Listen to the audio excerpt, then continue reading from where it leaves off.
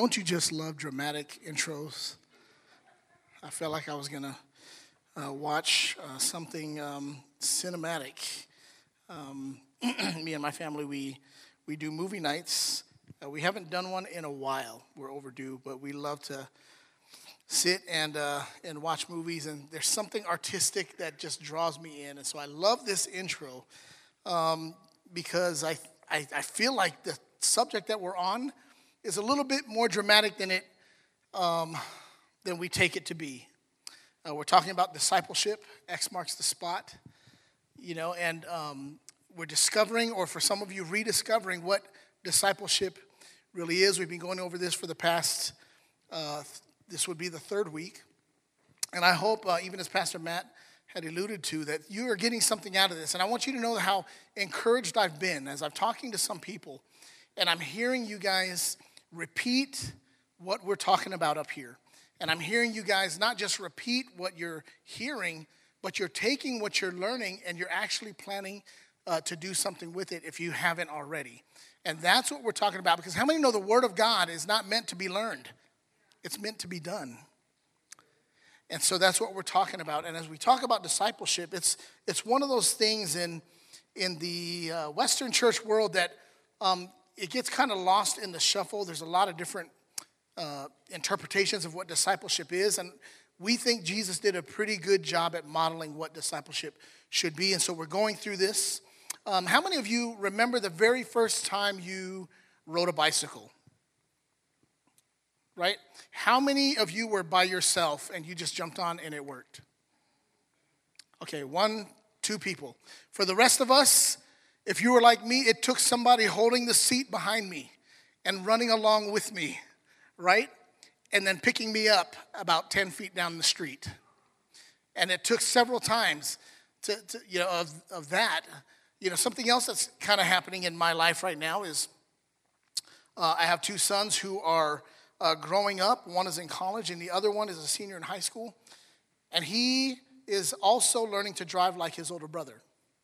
And so I'm in a car with a non-licensed but permitted teenager, and it's kind of the same deal. If you learn to drive, how many of you just found the keys and got in the car and took off by yourself? Anybody? Besides Art. What age? 13. I got to hear this story. Okay, you didn't bring that up the other night.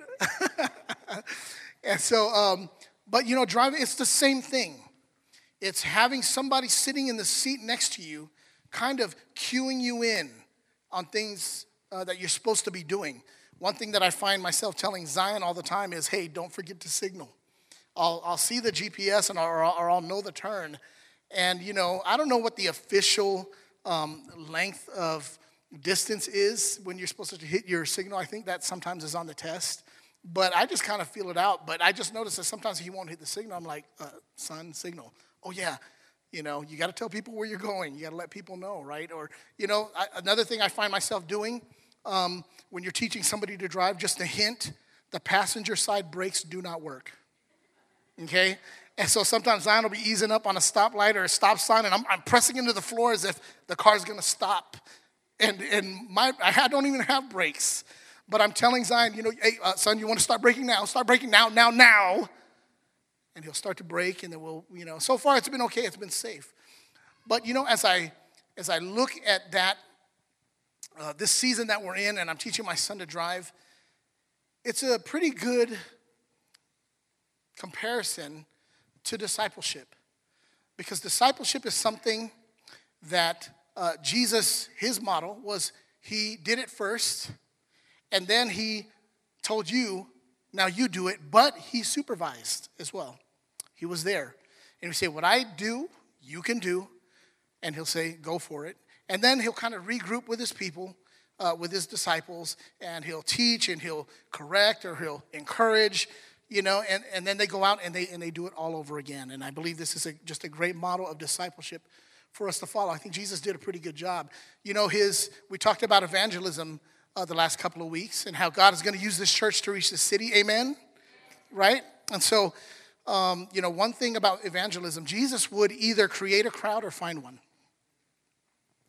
And so And so when it comes to evangelism, right, this is, something God is putting in us. But you notice Jesus would always go to the crowds, but he would always come back to his 12 disciples. And so he would go out to the training ground with them and say, hey, go for it, cut loose, I'm with you. You can do it. The word of God says. And then he'd come back and they'd kind of, debrief. And so I want to talk to you about equipping. Say equipping.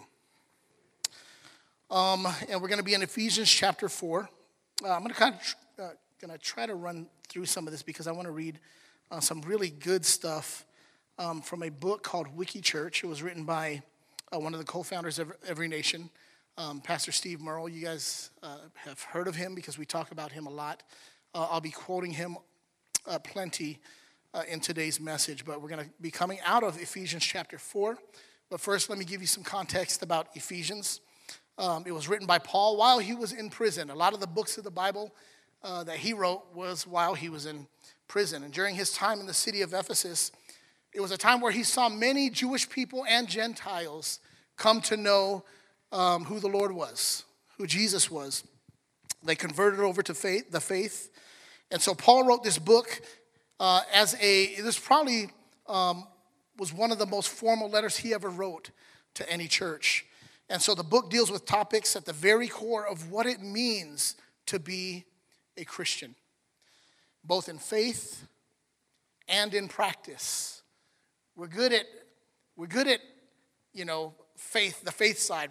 We're good at saying things and saying the right things, but what God wants to see, what I was encouraged how people are hearing God's word and doing something with it. And that's what we are called to do as God's church. So in the first 3 chapters, it was kind of instructional, right? It was kind of the learning. When you're in college, you have a lab session, right? And you do your labs. You do your instruction, and then you have a lab where you actually get to do what you were learning, right? And so the first 3 chapters of Ephesians was kind of that. It was kind of, explaining, kind of going to school, reminding. And then chapters 4 through 6, Paul wanted to protect Christians and he wanted to protect the church from future problems. And so he's exhorting these new believers to grow in maturity. Say maturity. We're going to talk a lot about maturity today. And the reason why he did this is because spiritual maturity benefits not just the individual. It also benefits the Christian community overall.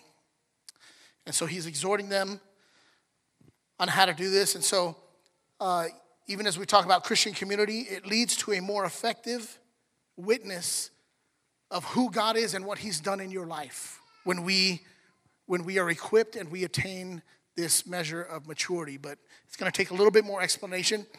For us here at Every Nation Church Las Vegas, our path to discipleship is something that we call the 4 E's. Who knows the first E? Just shout it out. Engage. We talked about that 2 weeks ago. And then what's the second E? Establish. We talked about establishing last week, right? So we engage the lost, we engage the community, we engage culture. And then those that respond, we equip them in faith, in God's word, and in community. God called us to walk in community. No such thing as me and Jesus at home. We get each other. We understand I can have church by myself. Show me in the Bible. It was never meant to be that way. If you find yourself in a situation like that, it's probably temporary. But it's not the way it was designed to be. And then the third E, who knows that? Equip. That's your cue for today. That's your hint. We're talking about equipping. And we equip. When we say equip, here's what it means. Let me give you, I think, an appropriate definition. It's this. For us, equipping means developing people in their character and ministry skills so they can effectively engage, establish, equip, and empower disciples to make more disciples. All right, and I just gave you a cue of the last E, which is empower, and Pastor Matt is going to bring that home next week. So Let's go to Ephesians chapter 4. We're going to be in verse 11 through 13. It's going to be our main text. We're going to dive in this a little bit deeper. It says this: so Christ himself gave the apostles, the prophets, the evangelists, the pastors, and the teachers. We'll call those the professionals, okay? He gave those five. Verse 12 says, to equip his people for works of service. His people. How many are his people? I hope you're his people. That's not a time for you to be shy. How many are his people? Right. Okay, I think you guys are shy because of what I'm about to say about his people. Right? As we talk about equipping. So the professionals in verse 11 are to, verse 12, equip his people, which you guys raise your hand and God saw it. To equip his people for works of service so that the body of Christ may be built up. Verse 13, until we all reach unity in the faith and in the knowledge of the Son of God and become mature. There's that word we're going to talk about today. Attaining to the whole measure of the fullness of Christ. Holy Spirit, we ask you today, as we always do, to illuminate your word, to bring your word to life. Lord, may it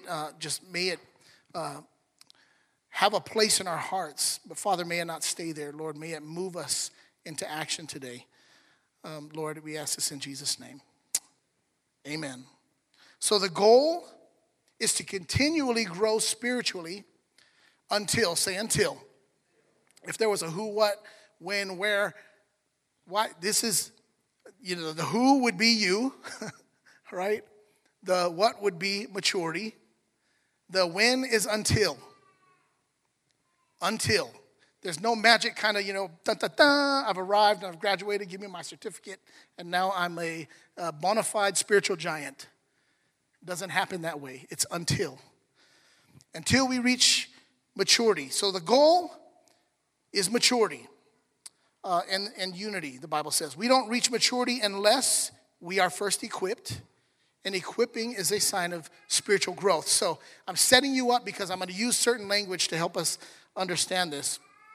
But, we talked about riding a bicycle. And how many know that balance comes after you're moving? Right? And I remember teaching my nephew. He was 3 years old, and he had this little 24-inch bike with training wheels. We had a hill in our backyard. It was just a very gradual hill, and it was soft grass. So you know how I taught him to ride at 3 years old without training wheels? I would put him on the hill, and I would push him. And the momentum would keep him up. And then I would say, first he would keep his legs out, and then I'd bring the bike back, and I'd say, let's do it again. And I'd roll him down the hill, and this time I'd say, pedal. And then he would pedal. And then I said, okay, now I want you, after you go to the bottom of the hill, try to pedal up the other side. And so he did. And at 3 years old, there's this little kid who could barely talk, getting his bike and just flying all over the neighborhood. And people are going, how old is he, right? And it's really, the way you teach someone to ride a bike is to just go, move. And that, I don't know what scientific term it is, that just kind of keeps you up, right? And so, likewise, it's like the rudder of a ship. If a ship is sitting in the water, it doesn't matter if you turn the rudder to the left or right. If it's not moving, it does nothing, right? So when we talk about equipping really means doing what God has told or instructed you to do, all right? So in our minds, we think all the church stuff is supposed to be done by church leaders, right? Right, Pastor Matt? You're supposed to be doing the preaching and the sharing and the setting up because you're a church guy. That's just the way it is, right? That's what we think. That's what we think, right? Okay, good. I like this feedback. Right. That means we're doing something right here, Pastor Matt. We're going to have help.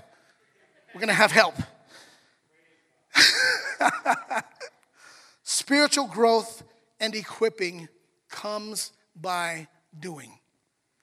I wish, for the sake of me looking good up here, it was a little bit more complicated. But it's not. God wants us to get up and do something. Look at your neighbor. Look at somebody, turn behind you, do something. Say, do something. All right? So here, from our main text, here's what we can learn about spiritual growth. Spiritual growth that leads to maturity. Spiritual growth is intentional. Spiritual growth is planned. It was planned from the heavens, and it should be planned from church leadership. Verse 11, so Christ himself gave. This is how he was intentional. He said, I need to grow this church. Let me give the church these 5 people. Prophets, apostles, evangelists, pastors, and teachers. But it doesn't stop there, right? I mean, after all, the pastors get paid, right? Most of them. Maybe, hopefully, if they're in a good church, kind of, right? Pray for us. No, let me just say this. Let me say this, guys. Seriously, I know I'm joking about it. That's typically the case. I want to thank you guys for your generosity. As a church, you guys really bless us, and you guys have blessed us outside of what we know to be, typical, and you guys always do that. So thank you so much. We really just appreciate the love and generosity. So here's another hint. We'll be talking about money in another series here in a couple months. So get ready. Christ himself gave the apostles, prophets, evangelists, pastors, and teachers to equip his people for works of service. So God was intentional by giving us church leaders. He had a plan. He gives church leaders to equip his people. Take that finger and point it right at yourself. To train, say, moi. We're going to get fancy in our language. It doesn't matter what you say in French. Everything just sounds very nice, right? One comedian said, you can talk about going to the bathroom in French, and it sounds good. Hey, excuse me, I go to the bathroom, c'est poupou, right? And so, say moi, me. God gives leaders to equip you.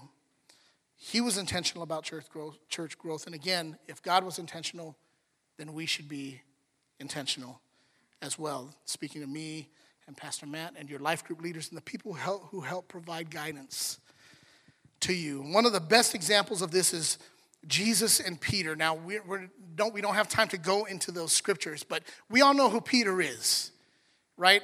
I grew up in a Catholic church, and everything was St. Peter from where we were, and so my mom would always talk about St. Peter. And so I knew who Peter was even as a young kid. And so Peter was a character, right? When Jesus called Peter, his name was Simon. But Jesus changed his name to Peter. Now there's a Greek translation, and that his Greek name was Petros, which means stone or means rock. But why did Jesus call Peter the rock? Was it because he was muscle-bound? First name Dwayne, last name Johnson? Is that why Jesus called Peter the rock? No. At the moment Jesus said it, Peter was not the rock. But Jesus was calling Peter as what he was going to be, not as he is now. And so Jesus was looking a little bit further. And he says, Peter, you're the rock. But he said, on this rock, Peter means little rock, but on this rock, I will build my church. And so the proudest statement or declarations that Peter ever made that he would later regret was when he said, Jesus, I will never deny you. He's the rock. Jesus, I'll be with you no matter what. Right? How many have ever said that to your friend? No, you're on your own, man. Sorry. Or maybe a loved one. And so Jesus, who had done everything for the disciples, was with them for that 3 years. They're never separated. And Peter is sold out. Jesus, I will do everything. I'll never deny you, Jesus. Peter knew the plan. Jesus foreshadowed what was going to happen. I'll be right by you, Jesus. And then what happens shortly after that? Not only does he deny him, he denies him 3 times. In front of a little girl. You're one of his disciples. No, I don't know that guy. And he denies him. But he calls Peter the rock. Not because he was one, but he was going to become one. So Jesus looks into the future. Now, when I think about this picture of a rock, and you think about a sculpture, right? And a sculptor is going to create something out of this rock. He looks at the rock, and he sees the rock for what it's going to become. He has this picture in his mind. It's futuristic. And Jesus was doing the exact same thing. And the sculptor starts to get his hands dirty. He starts to chisel away. And I'm sure chiseling doesn't feel good. I'm sure the chipping doesn't feel good when this doesn't look like the picture Jesus wants. So I'm going to chip that part off. And we're living our life, and we never knew. And the moment we come to know Jesus, he starts saying, yeah, that part, I think we're going to do without. And as a disciple, someone who follows him, we go, yes, Lord, right? And it doesn't always feel good, does it? But Jesus is turning us into something that we're not right now, but something that we're to become. And so this is what happened with Peter. Jesus calls him. Jesus equips him. Jesus sanctifies him and chisels away and forms something that Peter never was before. If you were to do a character study on Peter, I mean, I probably would have ditched him if I was Jesus. Man, I'm tired of your stuff, man. Get out. Right? But Jesus, as graceful as he is, as gracious as he is, has this relationship with Peter, and he walks him through until the very end. And Peter becomes one of our spiritual heroes years later. Even got his own books. How's that? So a leader is not self-made or appointed. Instead, a leader should be humble and always aware that he is where he is because of God's mercy. I am where I am because of God's mercy, because of his grace. I know where I should be. I know where I should have wound up. But thank God he didn't give up on me. And thank God I don't look the same way. I'm still being worked on. I'm just saying. Okay? Those New Year's resolutions coming up, we're going to hit those again, as we always do. But the point is, Jesus didn't give up on me. And I'm here because of his mercy and because of his grace. And of course, it doesn't happen overnight. And this leads to the next point. Spiritual growth is incremental. Spiritual growth is a process. It's never immediate. God will do things miraculously, certain things, just because he's God and he can. But it doesn't mean everything is right just the way it's supposed to be. Again, it's until. Verse 13, until we all reach unity in the faith, in the knowledge of the Son of God, and become mature, attaining to the whole measure of the fullness of Christ. And Pastor Steve Murrell's book, Wiki Church, I'm sure between the two of us, me and Pastor, we've probably read this book a combined 10 times at least. It's not a hard read. It's very simple. It's very easy. But our whole discipleship philosophy comes from the simplicity of what Pastor Steve says in this book. And it's something that I've come to appreciate. And I don't want to get ahead of myself. He says that churchgoers and church leaders have a counting problem. So in our main text, we read Ephesians chapter 4, verse 11, 12, and 13, right? And so verse 11 mentions the mentors, the professionals, the pastors, prophets, evangelists, teachers. What did I miss? Apostles. Did I say apostles? Okay. Then I'm missing one. Apostles. Prophets is the one I missed. Okay. The professionals. Okay, that's us. We do this for a living. Right? Verse 11. Verse 12 mentions the ministers. The ministers The professionals in this context, the ministers are who? His people. Moi. Right? Okay, track with me. So verse 11, mentors and professionals, pastors. Verse 12, you, ministers, volunteers, I don't want to say average because you might take it in the wrong way and then you might email me. But you guys, that's verse 12. And then verse 13 says maturity. Then you attain maturity. So it goes from me and Pastor Matt to you guys and then maturity. But when it comes to operating in church, here's what the church has turned out to be. They mix those verses up. And instead of going 11, 12, 13, the church wants to go 11, 13, 12. So in our text, the design is we equip you. Step 2, you minister. And as you minister, as you get on that bike, as you're pedaling, as the ship is going and you begin to turn that rudder, then you reach maturity. But the church wants you to be mature before we trust you to say anything. Oh, we don't want to give them the microphone or the pulpit because they're not really mature yet. Guess what? That's backwards thinking. So somehow we mix that up. We insist that maturity must come before ministry, but it doesn't. Ministry comes before maturity. So if you have a goal, or if you have a desire to be mature in Christ, it doesn't mean wait until you're perfect to start doing something. It means in your imperfection, let's go. And we're all in this together. We love that song here. It's funny. A couple of weeks ago, I joked with that song. And guess what we watched when we got home from church?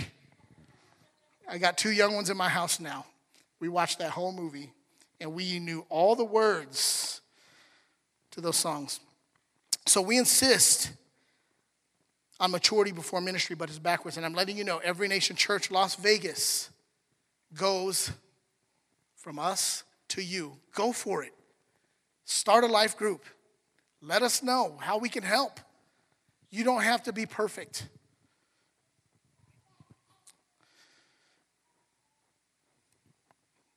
It's almost like saying professional mentors help you to reach maturity. It just doesn't work. And I wouldn't want that job. I don't want to be the one to have to bring you to maturity. That's the Holy Spirit's job. We just get busy in God's kingdom. Everything else will take care of itself. When it comes to making disciples, which we're all called to do, we're all each one. We're all called to do. Pastor Steve mentions 3 discipleship myths and 3 discipleship truths. I want to read this to you real quick. And I hope that this liberates you the way that it liberated me. When did this book come out, Pastor Matt? Do you remember? It says so in my book. I'm just lazy to look. I just thought you knew. But it came out several years ago. It's been around quite some time, and that's why we've read it so much. But it was kind of as I was trying to find my way in ministry, and I was trying to find my way as a leader. And then this book comes up just in time, because I don't know about you, I would talk myself out of things. And I would say, God, who do I think I am? I'm so not perfect. God, who am I to try to lead a life group? And man, you're still dealing with me on certain things. This book came right at time. So the myth of mentoring. My pastor's job is to minister to me. Say no. No, that's not our job. That's not our job. Our job is to equip you. This myth causes church people to demand that pastors spoon feed them, care for them, and meet all their spiritual needs. It turns pastors into spiritual pseudo-superheroes. As much as we'd like to be, we are not. Correct me if I'm wrong, Pastor Matt. We are not. Pastor Matt said so.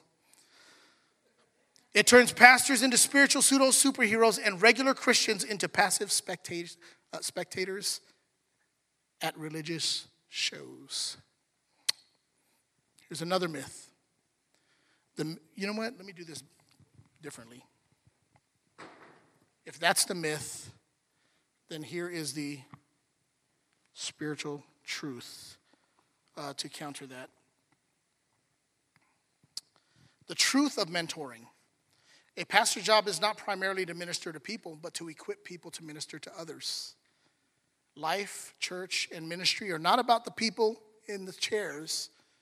They are about God and others. All right, here's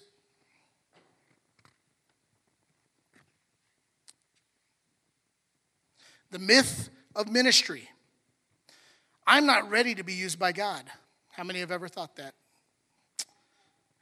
I'm not ready to be used by God. This myth convinces people they don't pray enough, aren't mature enough, don't know enough Bible verses, have too many past sins, are too young or too old, and so on, to keep them from engaging in ministry. And I'm sure you can add a few more spiritual excuses to that list. Has anybody ever heard one of those in your head when you try to do something for God? All right, so the truth of ministry. While some members may not feel ready yet, God is ready to use them now.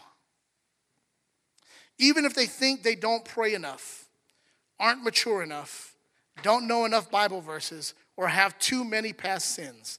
Even if they're too young or too old or lost their temper yesterday.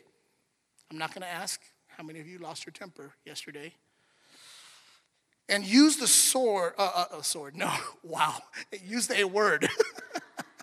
Put your swords away, Peter. And use a word the pastor would never use on Sunday.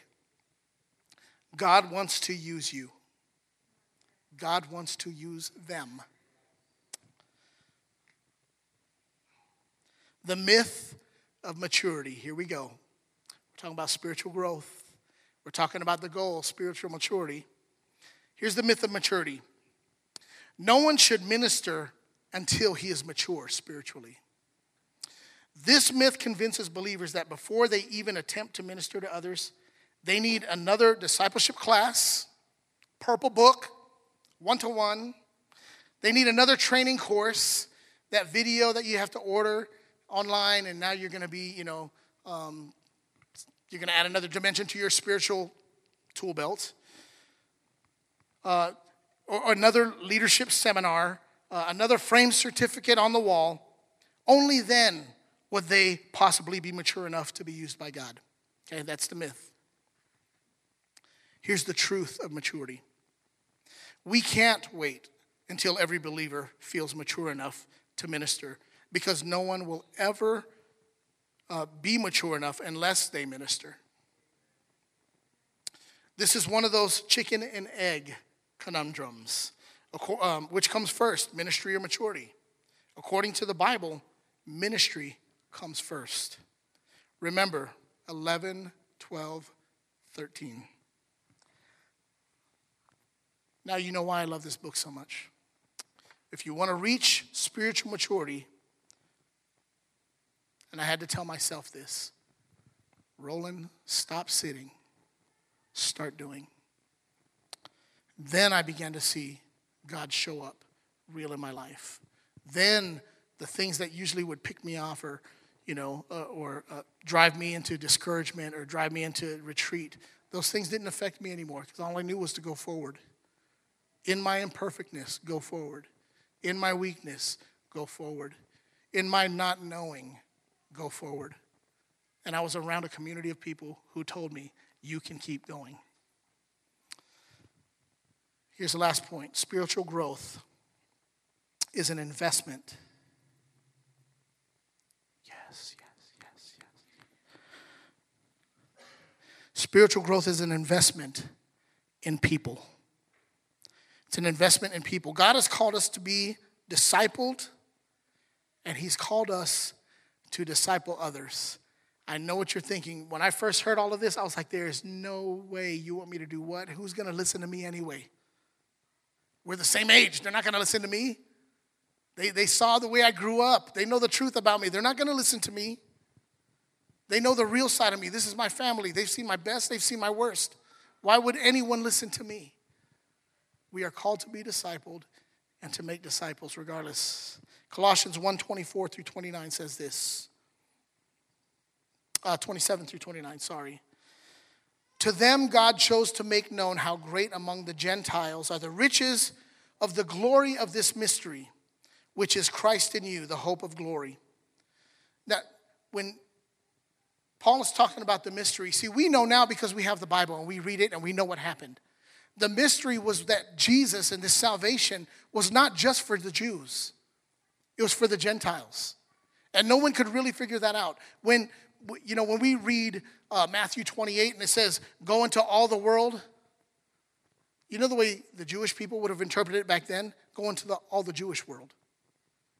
They weren't thinking. Jesus had to specifically say, go into the nations, all of them, to the ends of the earth.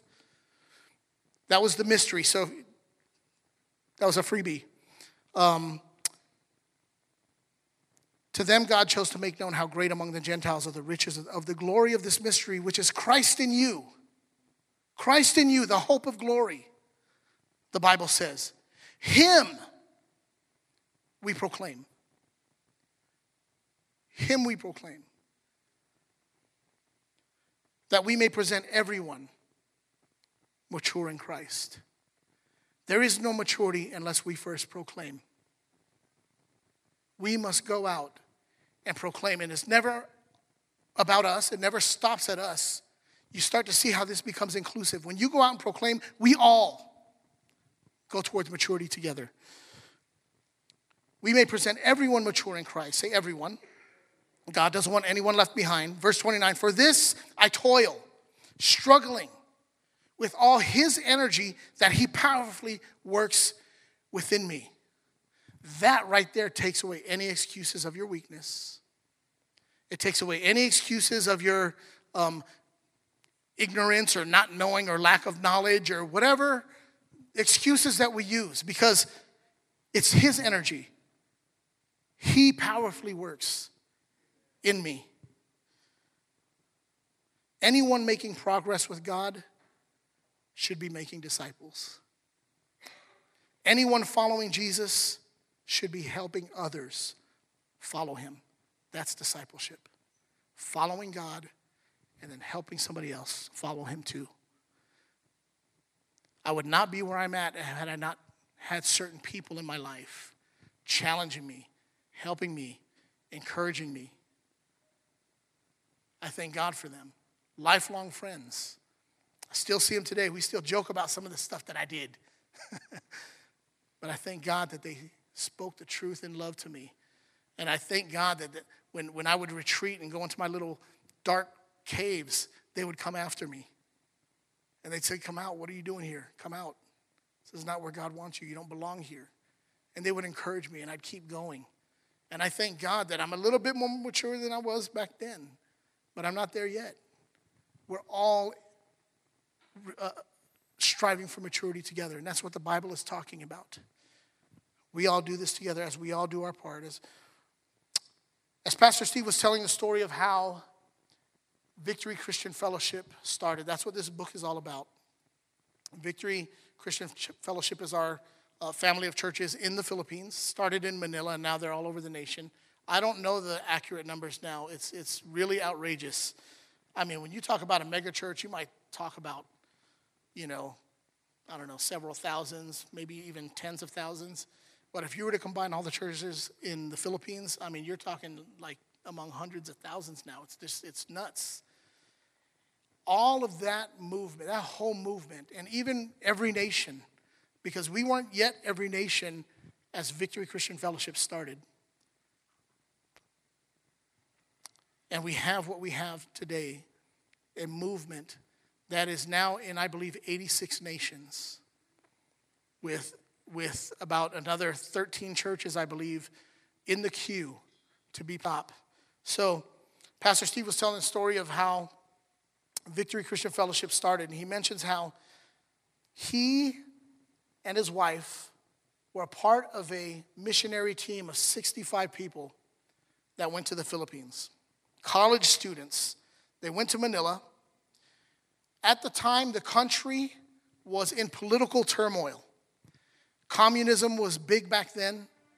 There were protests going on. There were struggles among the government. Marcos was the president at the time. He was very corrupt. They didn't have a whole lot of, freedom or choices. And so these students began to protest. And so they were only there for a month, and they found this one spot off of a street. It was a basement, and they would meet in the basement. And as they're preaching to these students and leading these students to the Lord, tear gas would bounce down the steps, and one of the Americans would have to grab the tear gas and throw it back out into the street. And that's what they were dealing with as they're preaching the gospel and sharing the good news of Christ to these young students. Yet in the midst of it all, hundreds of students were getting saved. All the while, the missions team was getting ready to leave. 1 month there, hundreds of people are getting saved. What do you do? Because you know you're leaving. For church leaders, that's a serious issue. We would never want to lead people to the Lord and then not disciple them, not see them grow into maturity. That'd be like spiritual abortion. We wouldn't want to do that. And this is what Pastor Steve is having to deal with. Pastor Steve is a young college student at this moment. So they created their own problem. They led these people to the Lord. Now who's going to care for them? Who's going to disciple them?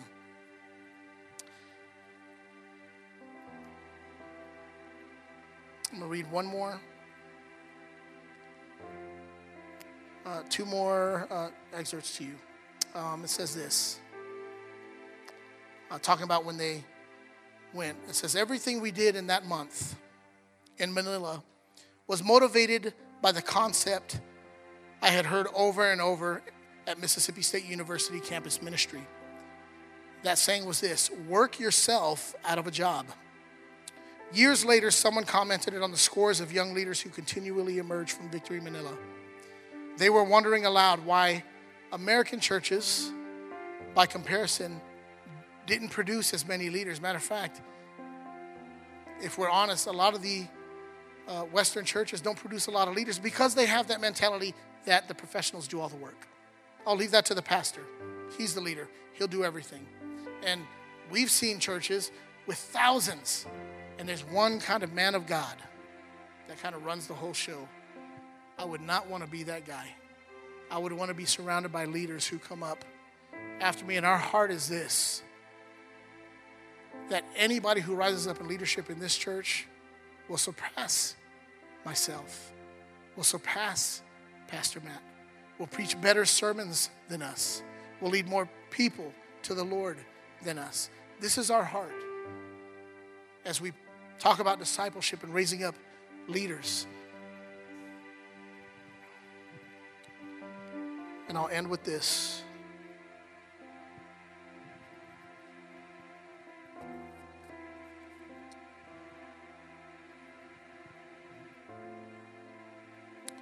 Here at Every Nation Church, I'm kind of paraphrasing, just to kind of fit us in. But Every Nation Church, Every Nation Ministries, our whole movement is intentional about equipping. At our churches, this process is pretty simple. Full-time leaders train believers to do basic Christian ministry. What is basic Christian ministry? It's sharing the gospel. We should all know how to share our faith. It's lead people to Christ. We should all be able to pray with somebody to receive the Lord, to pray with them to be filled with the Holy Spirit, to walk them through the waters of baptism. That's basic ministry. It's not just the pastor's job. How many of you are here and you're not a pastor or a paid leader, but you've baptized somebody? Okay? All right? You guys are next. The people you lead to the Lord, you're going to be with them in the waters of baptism. And because they are no longer spectators, average people do the work of the ministry. The average spectators become ministers. They are on the fast track to maturity. The church grows in size and maturity, the budget shrinks, and the process perpetuates itself. It just keeps going and going and going, repeating itself. While the equipping process can be implemented in a single staff meeting, developing an equipping culture takes time. And this is what we're trying to build here. And this is why we're thumping this into you. That's because we want you to understand that you guys can do anything that we do. You guys are called to minister. Even from that side of things. Just because you're not up here doesn't negate what God has called you to do. It all begins with a biblical mentality, a consistent way of thinking based on a clearly defined belief that all disciples should make disciples. How many of you are starting to believe that? All disciples are called to make disciples. If you have been discipled, you're going to help us make disciples. That is the calling of the church. It is the final thing Jesus said before he went to heaven. It also helps if we know how to count. 11, 12, 13. And when believers are equipped to minister, after that, it's time to empower. But that is next week. Bow your heads and pray with me. Father, thank you for your word. Father, thank you for your plans. Lord, thank you for your purpose. Lord, thank you for including us. This gigantic picture that has been in place for all eternity. And here we are, this point in time, in this space, and that mission has never changed. And you've called us to do the same thing, Father, and that's to bring the good news to anyone that will hear, anyone that will listen. Now, Father, I ask you, Lord, to begin to shift our minds. Instead of coming and receiving, Lord, help us to come and hear and then go and do. Father, then we believe this church will grow and grow and grow. And then we believe this church will grow into maturity, but not just the church, but us as individuals will mature as well. Lord, bless your church and bless your people. In Jesus' name, amen.